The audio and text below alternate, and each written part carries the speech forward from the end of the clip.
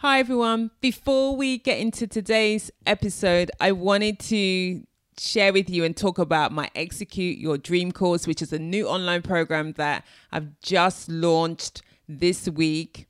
Execute Your Dream is about the gap between setting the dream and creating your dream and making the dream a reality.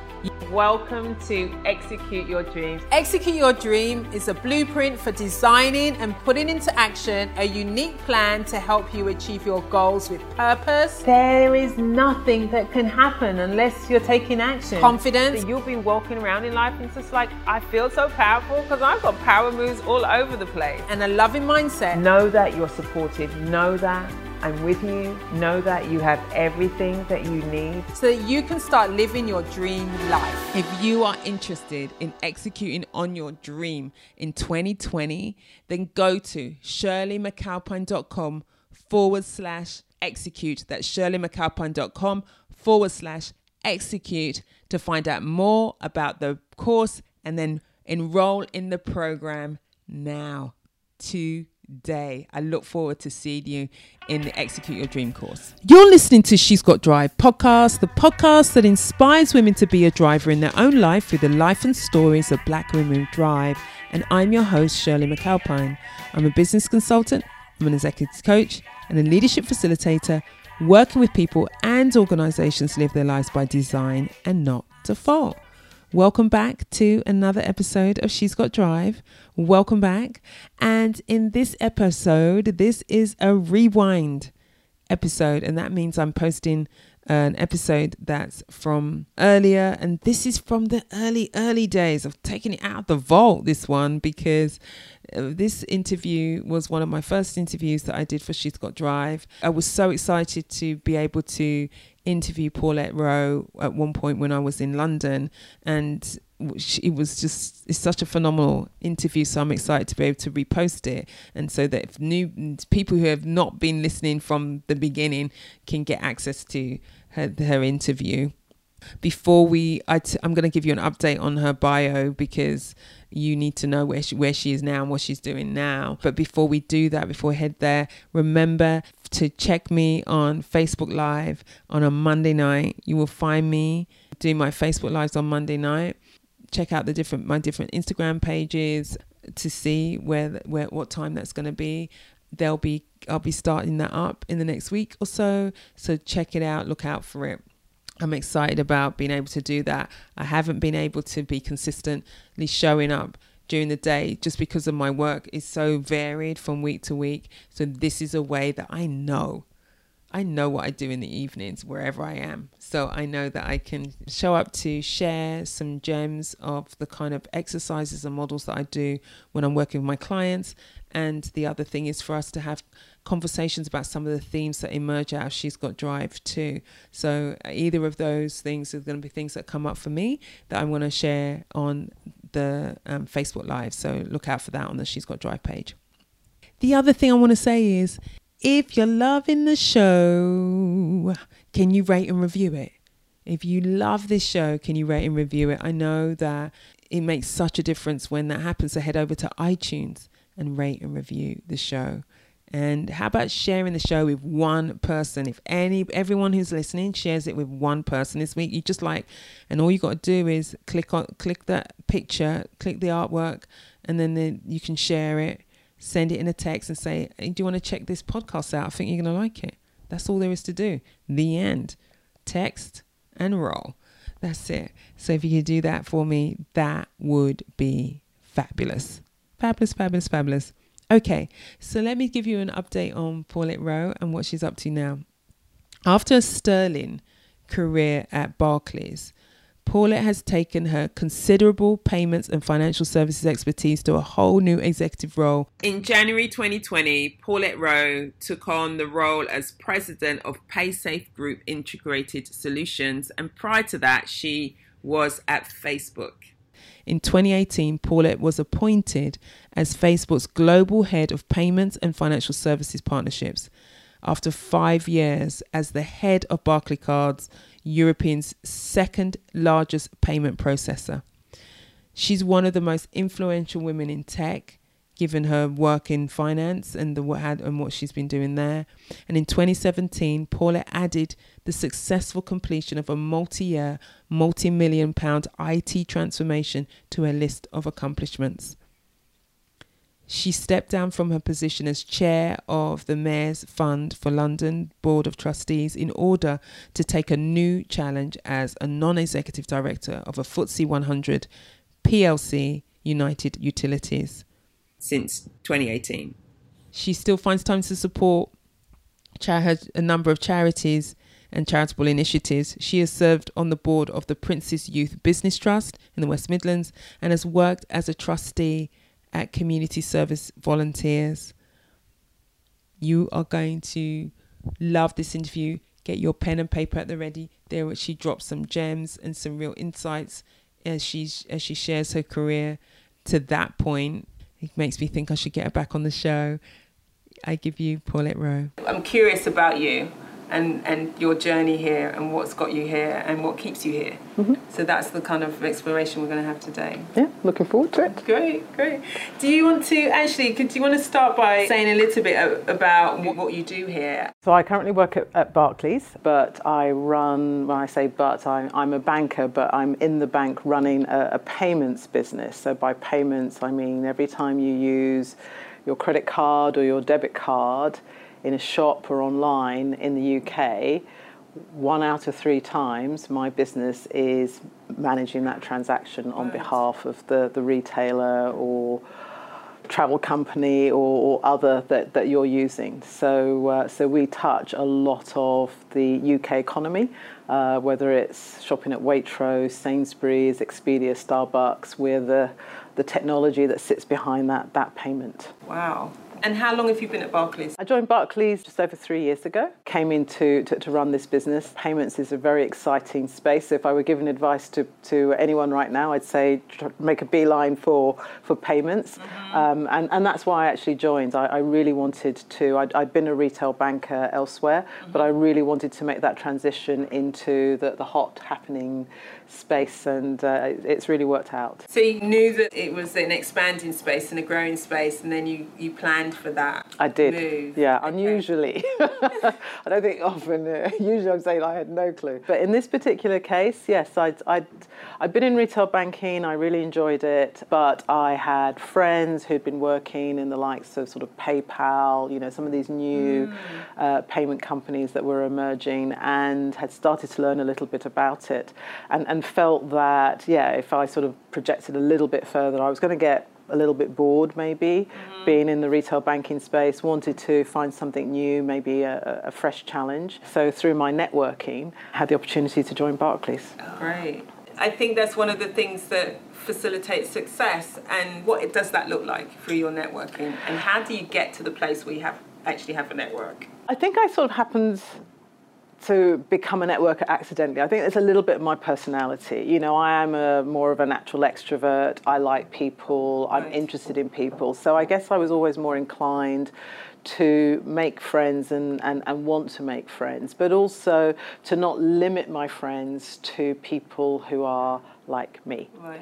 So even at school, I felt that, I guess I was one of those kids that taught to, I was like the girly swot, to be honest, but I also had friends who were a little less focused on their academic career. Right. And I think that's just something that I kind of felt naturally. I was happy mixing with lots of different people. Right. But then as I went on to university and then business school, etc., I guess I continued to do that. So I've ended up now with a really extensive network of people. I still talk to people that I went to school with, right. but I've also now got all of the friends that I've met along the way. And friends is, in the broadest possible sense. And funnily enough, just before coming to this interview, and this is really true, so it's very funny in terms of networking, I'm having a massive problem with my neighbours, and in terms of some building work they're doing, and they've gone and called in a lord, he'll be nameless, but some peer, because they thought that might sort of frighten me. But of course, I know someone who sits in the House of Lords. Right. So I've called my friend in the House of Lords who said, yes, of course I'll introduce you to their person. And it's just, and I've just had, you know, a chat with him and given him my side of the story, which otherwise he would not have had. Great. So it's so interesting how having that network can help you in ways that you don't really appreciate. And it's something I would say, yeah, you have to work on. You have to remain interested in lots of people, not just the people you think can help you or you want to hang out with right now. Right. I would imagine that some people really shy away from that. They might have met certain people along the way, but they just think, well, why would anyone be interested in continuing a conversation with me? And so they don't even follow it up. What is it about in the first moments of getting into contact with in that world, unless you were born into that world, right? Yeah, yeah. That has you go, okay, that's good. I'm good with that. I think with all people, regardless of background, Sure. if you're not genuinely interested in what they have to say, I think they will see it as opportunism, Right. etc. So I think that what you have to do is be really interested in learning a little bit more about them. And the best way I've found of learning about people is to share a bit more about yourself. Right. So I guess that's why it's worked for me, because, you know, it's not that I'm phoning up, you know, Baroness or Lord this every day of the week. I don't. But the relationships I have with people, they know that they're real relationships. Even if they're only once in a blue moon conversations, I'm speaking to them because I am genuinely interested in knowing a bit more about them and kind of how they fit into the world, as it were. So it's quite hard to pinpoint, but I have... Your point is right. I know many people, good friends, who find it really difficult to go into that cocktail situation and just go chat to someone. But if it's a skill, then it's definitely one worth learning. Yeah, I know there's been times when, I mean, over the years, I developed that skill. And it is a skill you develop, as you see, you do build it. But when you go into those places, it's a choice point. You think, I could either stand here for the next 2 hours and do absolutely nothing. Yeah. Which I have done. In all honesty, I have done. There were times when I went home and I thought, what a waste of time. What were you doing? And there are other times when I stand there and said, well, you're either going to do something or you're not, so get on with it. I always set myself a little bit of an objective. Right. So either I might, if I go, I mean, this is obviously more now that I'm more used to it, but, you know, going to an event, if there is a list of who people, who's attending, taking a look at it, and as I said, finding something, a company or something that you think, oh, that might be interesting. Yeah. Even if you don't think it's going to be useful for you, just go talk to someone who you think might be interesting for whatever reason, and, you know, set yourself a goal of, I won't leave until I've spoken to at least a couple of people. Yes. And that's what I tend to do. So I've turned up even more recently at events where I've just thought, oh, goodness, you know, why am I here? But then sort of said, yeah, while I am here, to your point, let me at least talk to a couple of people. Yeah. And then I feel better about, okay, I can leave now. I've tried. And it may or may not lead to something that is, you know, a helpful new relationship. I think that's a really good tip, the finding some interest that you have, something in the sphere, versus trying to figure out who's the best person to speak to and what difference will it make. And Exactly. Which just drive you that's crazy much, and it's inauthentic when you're actually having the conversation. And that's the key thing. So, you know, I have had conversations with people just to say, oh, yeah, I buy your product. You know, something as simple as that. Or I've always wanted to meet someone from your company, if it's true, you know. As opposed to thinking, oh, now who's the person on this list that's going to be most useful for me? I mean, you want to do a little bit of that at times, but that's not the key driver.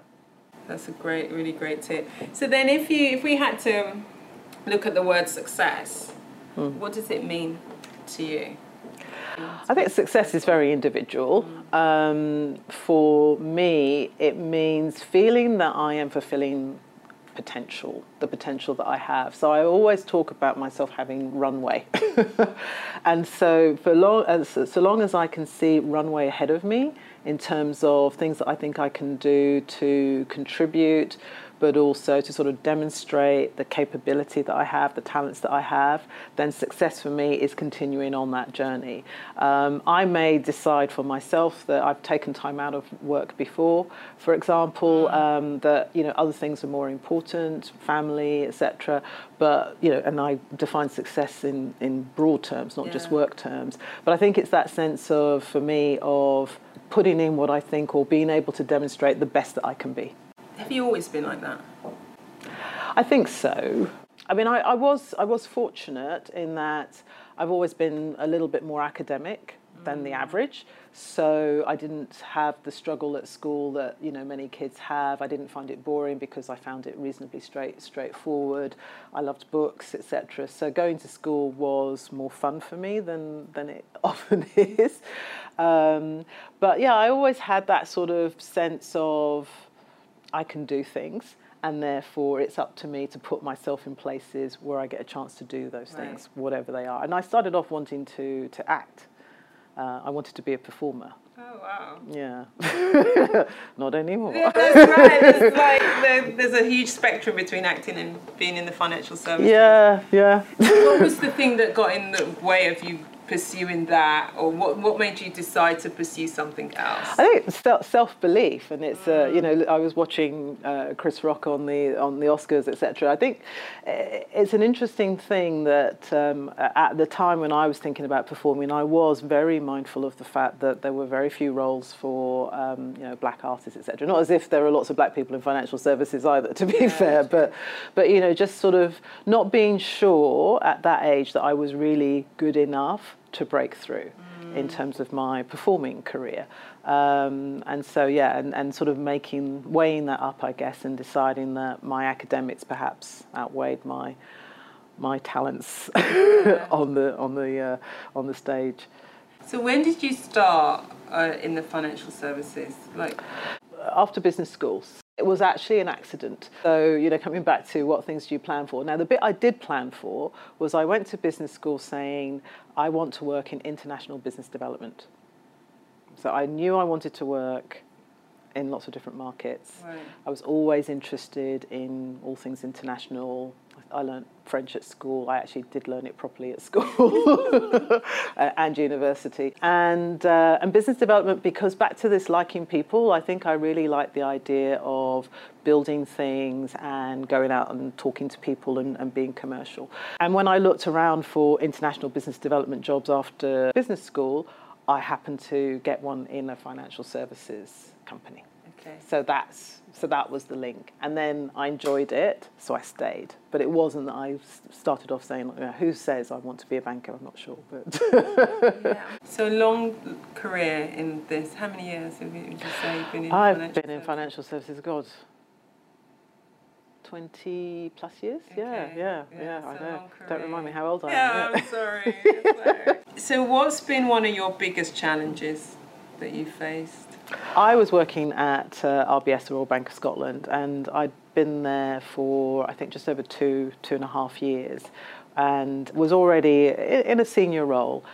But one of my colleagues resigned. He was the managing director of NatWest, the retail bank. And I had just moved jobs myself. I'd been in my new job for about 8 months, I think it was, or 9 months.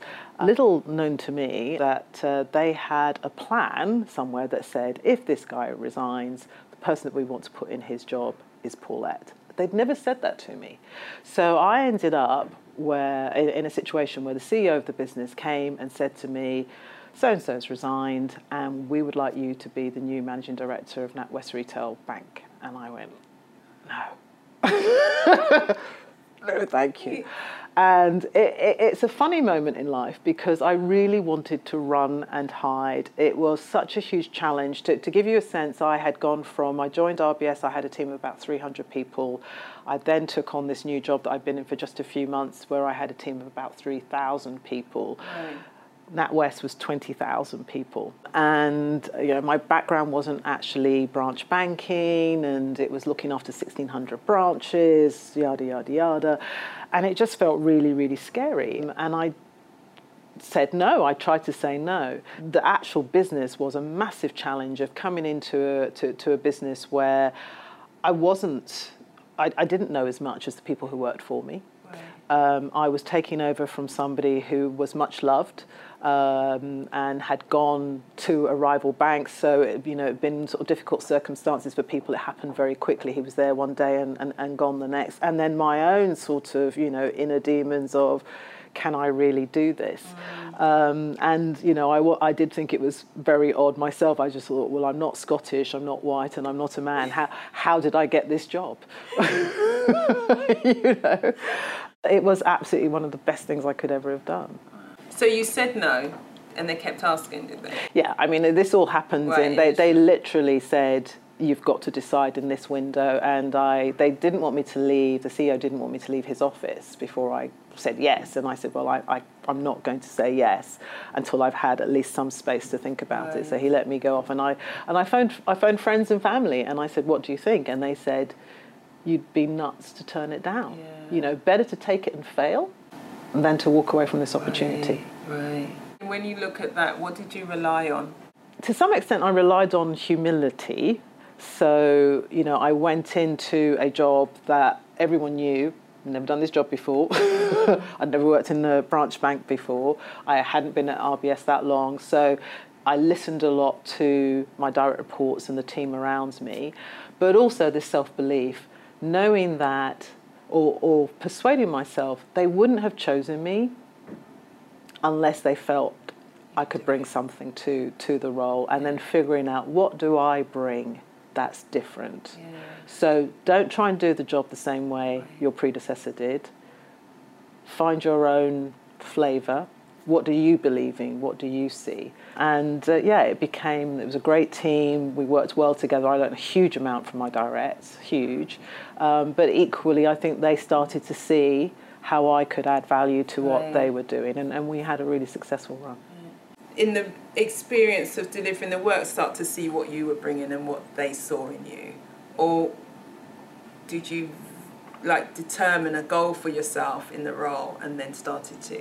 How did it, or was it so organic? It's hard to say. It might be a bit of both. I don't know. I think it's a bit of both. Now, with the nice thing about having a P&L, a profit and loss account, is that you've got some financial targets, and they were very clear. It was like, congratulations, by the way, here are the numbers, and the business is already behind, and you know that no matter how positive they are about you, if you don't deliver, you might be having a very different conversation later. But I do have some models, I guess, and I'd been in management long enough to have started to create some frameworks for myself. So I have read business books. I have looked at leaders that I thought were doing interesting things, and so I did go to business school. So I do have some things that I take with me, which is my starting point. So if you're thrown in at the deep end, you've got a few tools that you can pull together. And I knew something about the business already. I'd already been working there.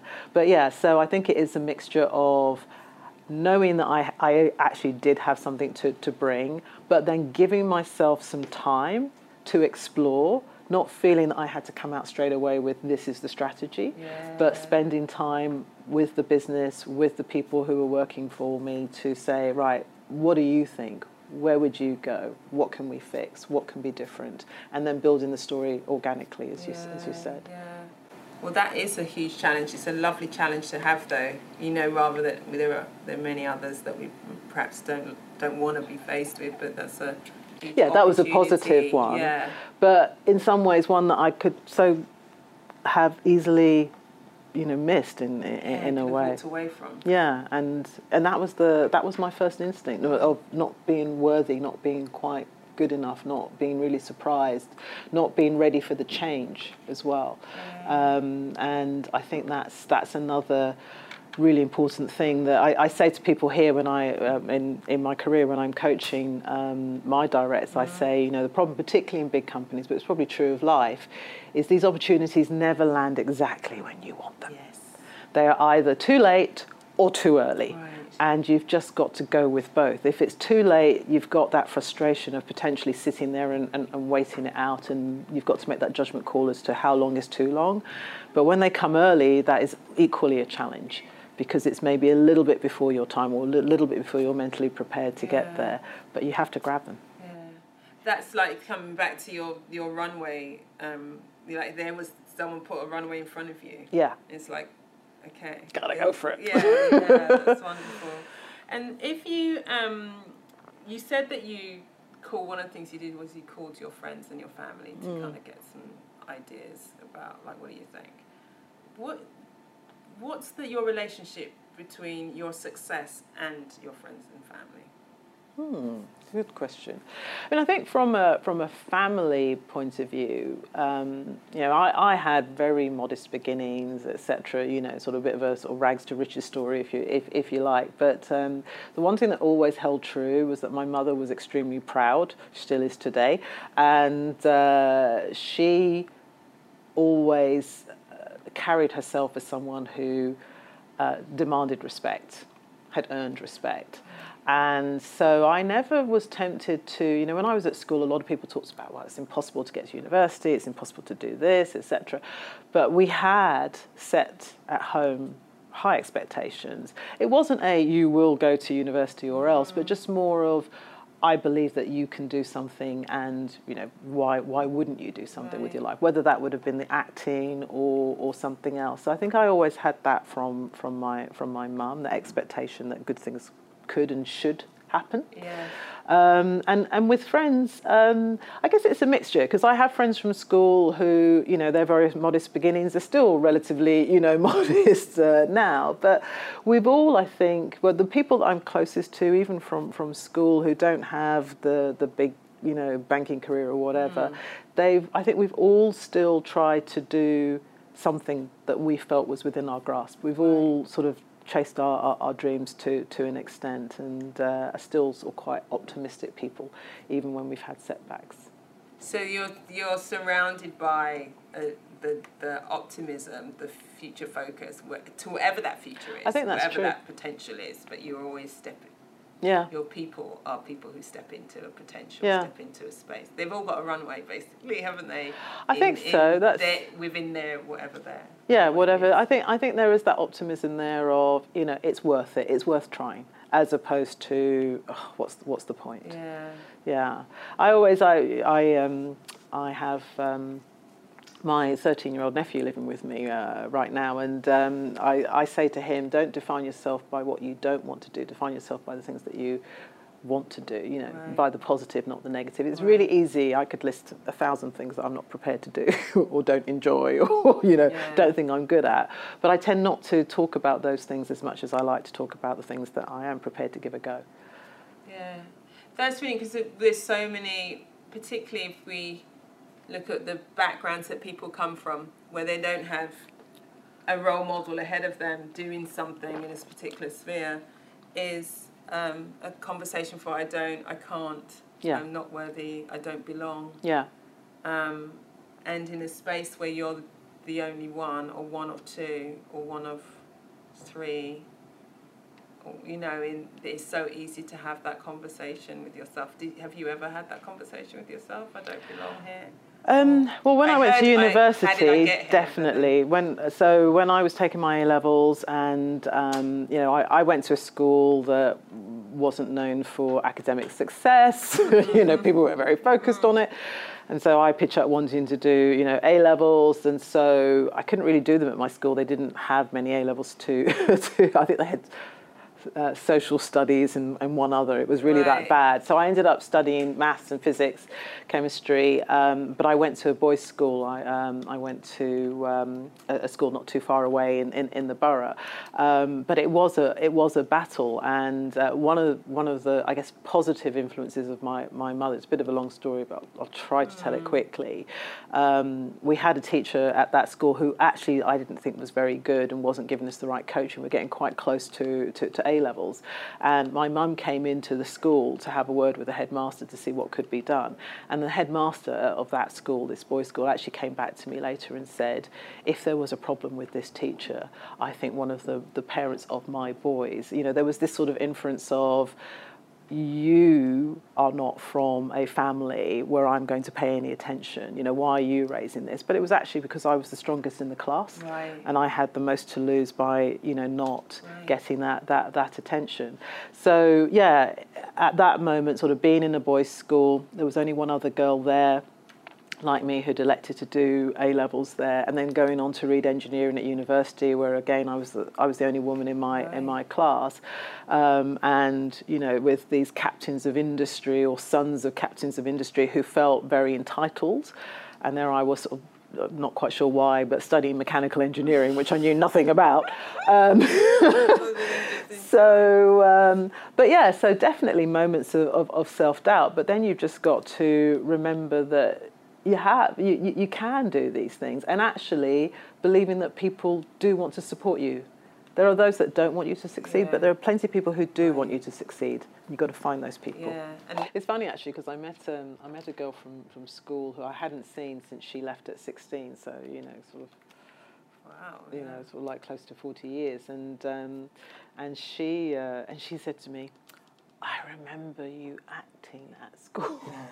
And I suddenly thought, and she told me this whole story about this character that I'd played and how everyone had been so, and I was thinking, maybe I made the wrong choice.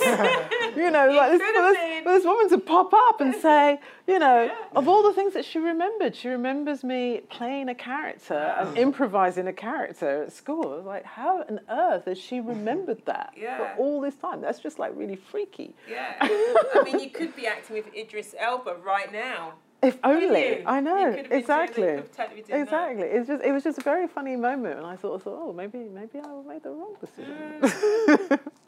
Actual belief in self, the things that you're navigating, the conversations, the having a network, all of those things really apply wherever you are. Yeah.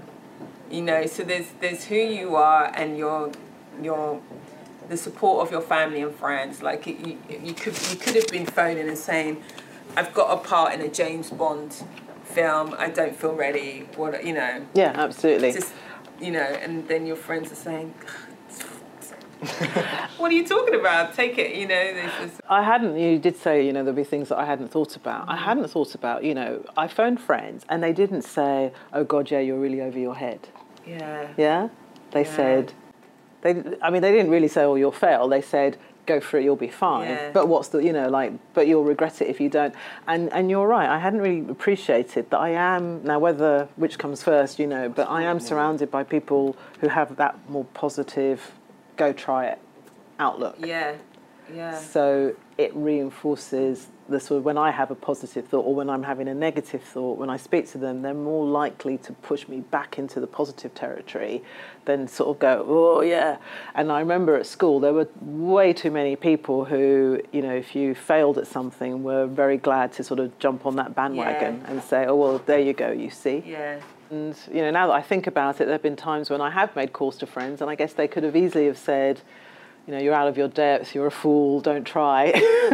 But they didn't. They sort of supported me, and I knew that if it didn't work, they would still feel the same way about me as well, which is also important. Yeah. If you're not loved at work, you can always be loved outside. Exactly. I always say it's just a job, and yet, you know, people will say that I work hard, I'm really committed, but I never lose that. It's just a job. No, it isn't me. It doesn't define me. It's a large part of what I do every day. But yeah, there are other things that are more important in terms of, you know, what I think about myself day to day. Right. How many black women leaders are there in Barclays at your level, at MD level and above? I think there might be, because it changes a lot.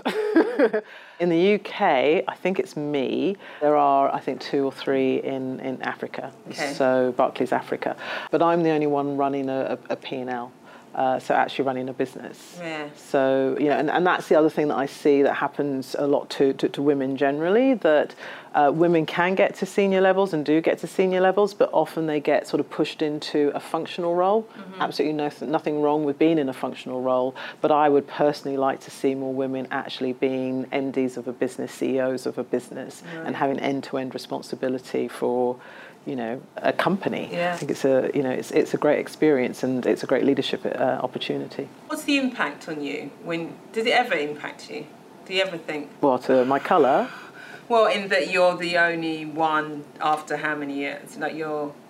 No, I mean, it's because it's not just in Barclays, is it? I mean, if we look across the sector. Yeah. What bothers me about it is sometimes how other people react. So I remember I was at a meeting when I was at RBS with Fred Goodwin. He was hosting an event, and it was more specifically about gender diversity. But nonetheless, while I was there, we were sort of talking about, and I was sort of taken along as an example. And the sort of reaction tends to be, "Oh, well, you are so special."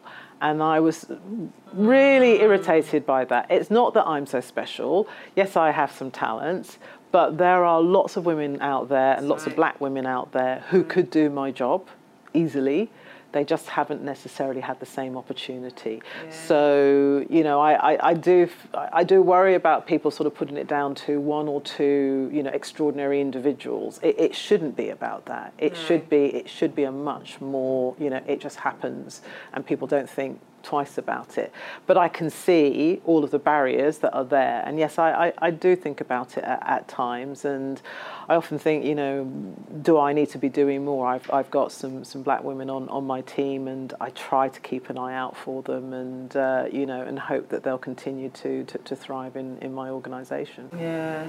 The talent that has existed, that does exist in different levels in the organisation, is do they stay the course?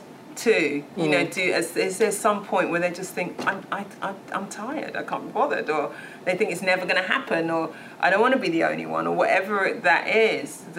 So on the one hand, there's certainly the talent to do the job, to perform, but there is something missing on both sides. Yeah.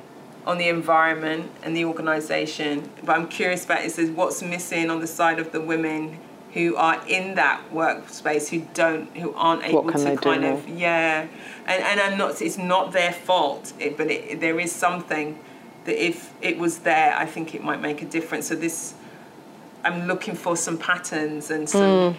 So what do you think it is? What is it about you? Because the environment's the same, and you're there, and someone else isn't. Yeah, no, that's a good point. What is it? I think it's about finding the people who want to support you. So, knowing who they are, finding ways in which they can help you. I think it's about flexibility. I do wonder sometimes whether I picked some of it up from my engineering days when, when you're the only woman, you learn to be flexible. You sort of, you've got to get on with these guys. You're with them for 4 years. You do need help every now and then with something. Right. and how do you, and sort of being at ease with both asking for help, but also being sort of part of that group. And sometimes I find, and this isn't specific to black women, but I find that women get feedback about either you're not vocal enough, or now you're sort of aggressive, etc. And the feedback, I think, is often wrong. The problem is you have to do something with it.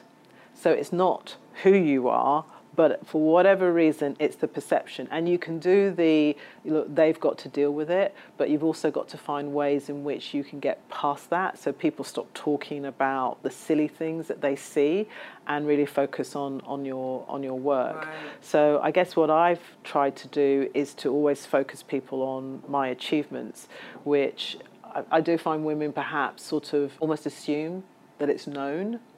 Yes. And don't do as well as their male colleagues often at putting it out there. So, for instance, one-to-one, sort of having that check-in with your boss.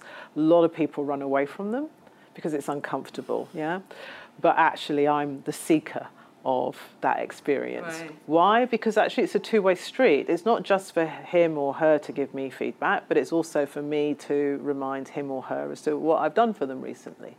So I've had bosses that didn't want to give, not in a bad way, but they're just really busy and they didn't want to necessarily sit down and create the time. But I've always found by getting really close to their PA or whatever, that I would find a way to make it work. Right. Get into their diary and have the opportunity, have an agenda, and just make sure that, when you leave, you've told them the things that you went in there to tell them. But also check in and make sure that what you think you're doing is coming across in the way that you had intended. Yeah, that's brilliant, because when a couple of my clients, I've coached some women leaders predominantly, and a couple of my clients popped up when you spoke about that. Whereas very recently, I was saying, how often do you meet with your boss? And she said, well, I'm supposed to meet with them once every couple of weeks, but to be honest, when they cancel, I'm quite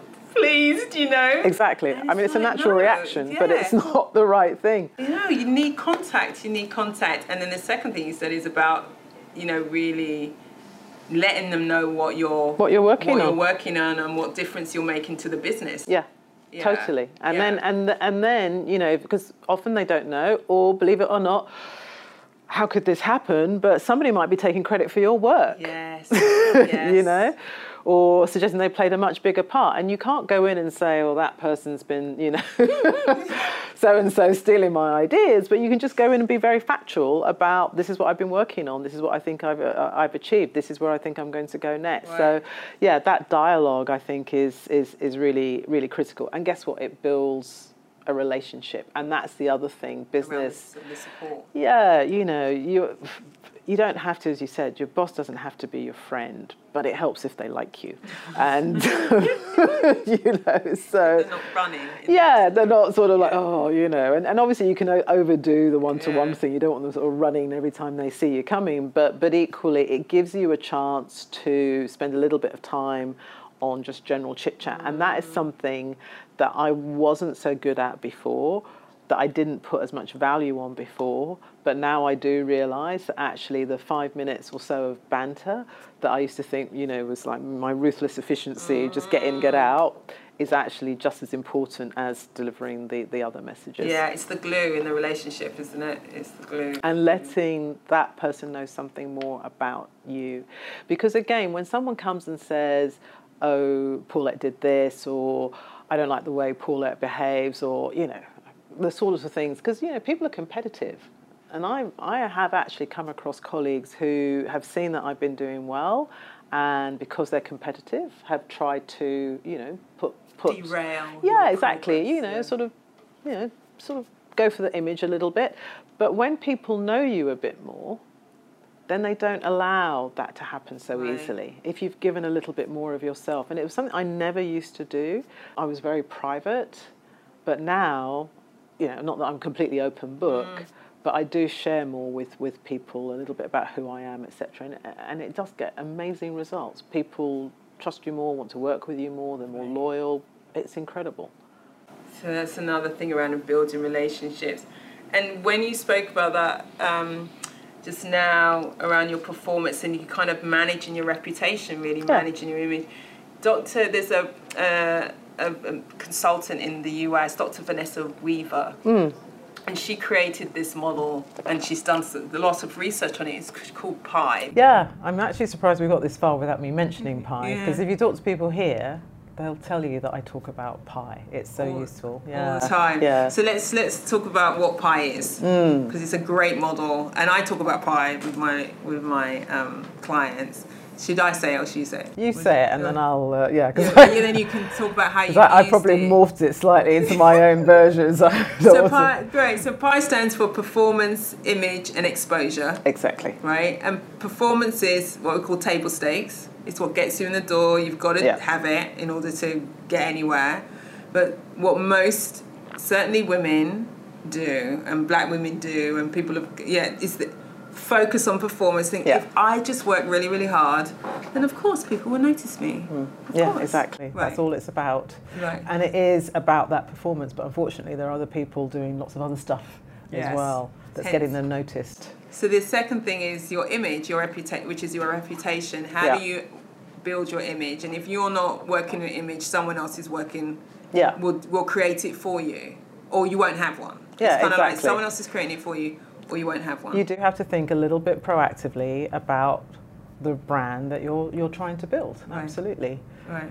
And exposure. So that's one that I've always morphed. I call it executive sponsorship, but it's exactly the same thing. But who's out there who is an influencer or decision maker who can have who's rooting for you? Yeah. Back to the networking. So most people focus on P and totally forget about I and E. or they focus on one of them but not the other. So maybe Yeah. it's performance, and I am concerned about my reputation because I want to be seen as doing a good job and blah blah blah, but they're not concerned about exposure and building those relationships Yeah. as someone speaking on your behalf, as well as you getting into those places Exactly. where you can be seen. And the thing that I've heard, and I hope I'm being true to the model, but certainly has been proved out in life, is that, as you said, the P, because it's table stakes, if you were sort of thinking about what percentage of my, difference does it make, the P is almost like 10%, because it's binary. It's either there or it's not. Once Right. you're there, though, there's actually quite a few other people who are going to be performing in a zone Yes. where it's enough to get them to the next role. The image is equally, it is important, but sorry, not equally, it's even more important, because Right. actually before you want that promotion, people have got to be able to see you in that role. And if you don't allow them to do that, if you're not operating at that level, then that you can be overlooked. And the exposure, depending on the industry, depending on the company, but that is really important. And that can also be putting your hand up for a challenging task. Great. Something that just sets you apart from everyone else. And I think on image, we used to have, when I was at GE, there were lots of debates about image, and people used to boil it down to should I wear a nose ring, and can I show my tattoos, and all this sort of stuff, and that does matter. But I have found that actually I've always been authentic in terms of I've not compromised who I think I am. Remember when I was at RBS, someone was writing an article about senior women in the organisation, and they wrote an article about me and said that I was surprisingly feminine. I was surprisingly feminine in my choice of wardrobe, and I'd never really noticed. Right. But it was so funny that other people were kind of going, oh, she's wearing a long split in that skirt. Right. So it was like, as long as I look professional, I can bring fashion, or not so much Exactly. today, but I can bring my personality in how I dress. But I did have one example where I said it was a woman working in my organisation, and I'd sent her to a meeting on my behalf and she was really smart, absolutely someone who should have been going places. And she wore, I won't go into details, but she wore totally the wrong thing. And when I went and spoke to the guys afterwards and asked for feedback, all they focused on was what she was wearing. They didn't hear her. And I got back together with her, talked to her about it, and she was quite adamant of, I wear what I want, etc. And I sort of said to her, look, you just got to decide though, if what you're wearing is so extreme that it takes the attention away from your amazing intellect to, your belly button, which was kind of where they were all focused, then actually, you're missing out. Exactly. And she changed her wardrobe, again, not too much, just a little bit more conservative, but she actually felt more professional, more ready, and people stopped looking at what she was wearing and listening to what she was saying. Yes, because it's finding your self-expression in that workwear. Yeah. Is what I talk about when I'm working with with you. clients. Yeah. So you don't have to go boring, you don't have to go dull, but you have to, as you said, if the attention is what the hell are you wearing? Yeah. Which there's No, absolutely. And I've always enjoyed sort of adding a little something Yes. to my workwear. And it is part of me, and it is part of that image, you Yeah. know, that you are different, and you can use that difference to your advantage as well. Yeah, and it really speaks to, when people ignore the brand, because the branding is everywhere, then it's not really understanding the game that you're playing. Like every culture has its own game. Are you playing Exactly. rugby or you're playing tennis? Yeah. And everyone else is playing rugby and you're playing tennis, then you can't win. So it's a really good way of putting it. And the thing is that also when you start off, you probably do get there because of performance, because Yeah. you're in a large pool, some people aren't going to succeed, and you get used to performance getting you so far. But then if you really, to your point, if you want to be that senior business leader, if you want to be the CEO of a bank, where, there are a number of women, black women out there capable of doing that. Yeah.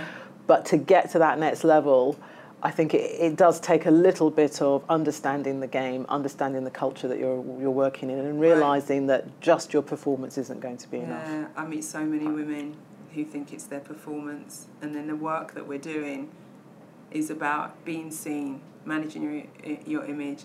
And there's one, I'm going to tell you one story. So there's a story about, there's a midriff, but there's another one where in a meeting, the woman shows up and she's cold.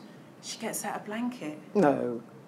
Really? She gets out a blanket. Well, I and admire wraps. her. And I think, Get yourself a lovely pashmina, love. Yes, exactly. Do you know what I mean? Like, Yeah. if you feel cold, I always ask myself the question: would a man get out a blanket and wrap it around him? And I know.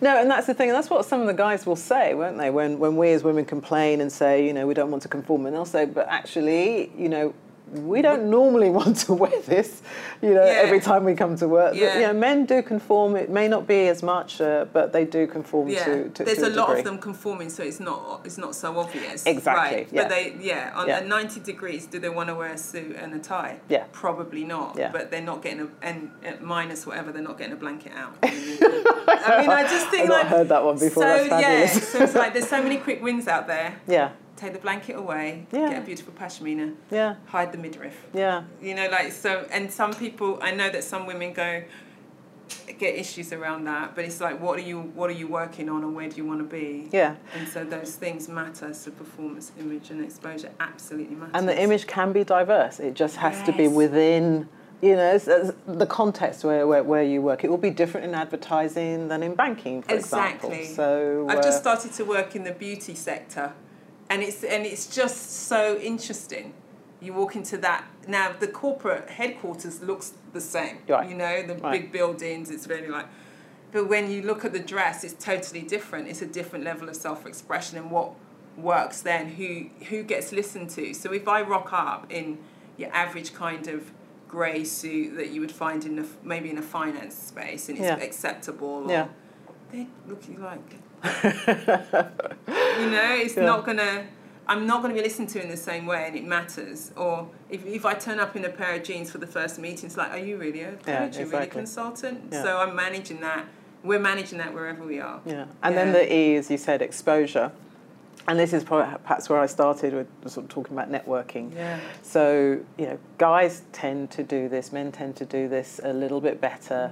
They do know who the key people are. They have those offline conversations about sport or whatever it is. And as women, we're a little reluctant sometimes to do it. And as black women, we may feel that we can't even relate really to some of these people. But you just have to find a way. Yeah. And especially now, I think the climate in many companies is a lot better. So at Barclays, there's a lot of focus on gender diversity, for example. So there are leaders out there who are wanting to find the talented women and the talented women of colour who they can actually sponsor, etc. So, why not be one of them? Yeah. I remember when I first started working, it was when I did an internship at the Cabinet Office when I was a student. And every Friday it was down the pub. That pub culture, which is not as prominent as it was, but it's still there. There's still elements of going to those after work things. No, it's true. That you need to find you need to get the balance. Yeah. Of when you don't have to be there all the time, but you might want to go for a little bit, And when you're there, even if you're there for a short time, make it count. Yeah. Chat to a few people, and then give your excuses and leave. I've never felt that I had to do exactly what everyone else was doing. Right. But you need to show that, if not through going down the pub, in other ways, that you're actually interested in the people, who are around you, who you work with. I remember a job I had in the States. The CEO of that business, who I reported to, he used to go to the gym every lunchtime, and so most of my peers, who were mainly men, they would all find themselves in the gym at the same time in the changing room, and that was their moment to sort of have the offline, Michael, etc. And I used to say to him, this is totally unfair because I can't hang out with you in the locker room, as it were. But I would find other opportunities when I could get to him, and it was important to have that sort of informal time as well as the formal one-to-ones that I talked about earlier. Yes, you just have to get creative, really. The sports. I'm not really a great follower of sport. Yeah, no, me neither. So what I've done is I make that when it comes up, I start to talk about the fact that I'm not, and you've missed me. But so that means I'm in the conversations. Like, hey, particularly in America, Chicago Bears, Bulls. What's that? Basketball? Are we talking about baseball? They're like, oh my God, it's so ridiculous. but I am in the conversation then, versus standing outside saying, I don't know what they're talking about. Exactly. Yeah, so that's how I found my way. I joke about the fact that I don't know what you're talking about, and then I'm in. I'm the same. I always joke about that. I had no clue half the time what people were talking about, or I would find ways to bring something that I was interested in, you know, I don't know, their uniforms or the latest good-looking guy or, you know, something else that I could bring in, which, you know, and it's a good test of your colleagues as well. If they want to include you, they will. They'll follow your lead. Yeah. So there's been so many great kind of tips that you've given. More than tips, I don't want to, because it belittles it when I say tips. No, but it's the little things sometimes. Principles, really. Yeah. As you know, because they've things that you use over and over again that your go-tos that have that. What's the word? It's like your map. Let's come back to the kind of the like a map that guides you in the decisions that you're making or how you're navigating the environments and so on. If you had to like come down to 3, or if you had to, how about if you had to go back to the Paulette years ago? I do love this question. It's an Oprah question, and I'm going to completely steal it, and I'm stealing it. What's the advice that you would give to Paulette? As a younger Paulette? Oh gosh, a younger Paulette, what advice I would give? I would probably say take a few more risks, because, you know, back to your definition of success, although I feel I've been successful and I'm very happy with my life, there are times that I think actually I did held myself back at times and didn't dream big enough. Yeah. And taken a little bit more risk. So I'd probably say take the risk, you know, jump in a little bit more. I would say that, you know, the getting to know people and taking that little extra time at Christmas, or, you know, whenever it is, like I'm usually pretty good at, you may not hear from me forever, but but at Christmas I try to remember to send at least an email just to keep in touch with people. I think that's actually been something that's been very useful, and as I said, it's been quite incredible at times where it's come in and been helpful, have been really, really useful, just having that network, even if it's just to brainstorm with people in terms of what next, etc. And I think just that self-belief, don't lose that. Let that be your anchor, and whoever gives that to you, helps you maintain it, keep those people close. Yeah, that's great. That's great. I love the risk piece. Yes. You know, because one thing I heard recently is, it's in the not taking risks that's risky. Yeah, exactly. In our career. It's amazing how much you can recover. Cautious. You can recover. And I think, you know, and we've not talked about the bad things that have happened in my career. There have been bad things that have happened and things that I wish had gone better. But it is amazing how you recover. You can bounce back. Well, yeah, I suppose we haven't focused on anything that was wrong. But I mean, it's been it is the flavour that it is. I think maybe it speaks to the positivity. Do you know what I mean? It speaks to who you are, that we haven't veered into the darker places, the dark side of our work. Because but it's who are you when those dark things show up, and there's a real positive energy. You surround yourself with positive people. And that model is such a positive model. When I was working in France, I had a female boss who was Egyptian. And she and I ended up going to negotiate a deal, which was quite important for the company. And we were supposed to go back, and it was the last meeting, and it was with the board of this company. And the morning of the presentation, she said to me, I'm thinking about this pitch. You know, it's really important that we win this one. And I said, yes, absolutely. And she said, you know, we're in France. Neither of us are French, and we're both women, and I've thought maybe I should take one of our French colleagues, one of the men, along, because they're going to respond better to one of their own. And I said, okay, yeah, you know, I'll sort of take one for the team, I understand, and put the phone down, and had that sort of sinking feeling of, okay, you know, I get it. The audience we're dealing with, they're going to respond to a native French man versus Samira and I pitching up together. And then the phone rang again. It was Samira back on the phone, and she sort of said, "Oh my God, I can't believe that we almost did that to ourselves." Right. You know, Right. of if we don't believe that we can go in there and get that deal, regardless of the fact that we're not male, we're not French Right. or whatever, and we're black, if you like, then Why should we expect why anyone should else? we expect anyone else? Exactly. Oh my God, it's like so close. It was so close, and So we went close. in and we did a brilliant job, you know, Yeah. and that was the reassurance that we needed. And again, it's that negative of you almost put yourself, oh, those people won't buy from us because we're different, but Right. they bought from us because we were good. Yeah, and you delivered what they wanted. Yeah. Yeah. And it really, it also underestimates, when the moments when we underestimate others, you know, like there's because there is that conversation that's out there, do we internalize it? But do we also underestimate that who are they? Like, you didn't even know them, right? Yeah, but you're exactly. putting that Yeah. on them. Yeah, that they couldn't see past our colour, or Right. they couldn't see past our nationality. Right. Yeah. And like they're not really interested in what you have to say beyond that. That is such a great example. I mean, there's so many when we're in our own way. Yeah, exactly. And in some ways, if I hadn't gone to that presentation, I might have always had that feeling of not being quite good enough to, you know, to have won that one, whereas actually we were capable. Yeah, More than yeah. capable. Yeah. Yeah, my own way.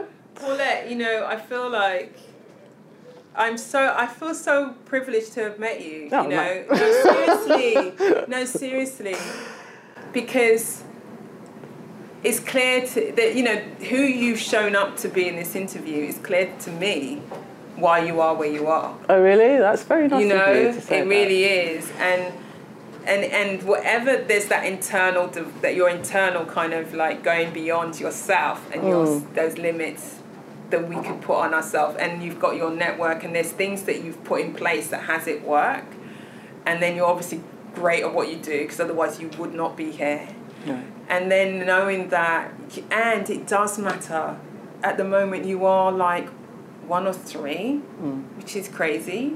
And my commitment is trying to figure out how we do better at that, And some of that, what you've spoken about, is like we get ourselves out of our own way first.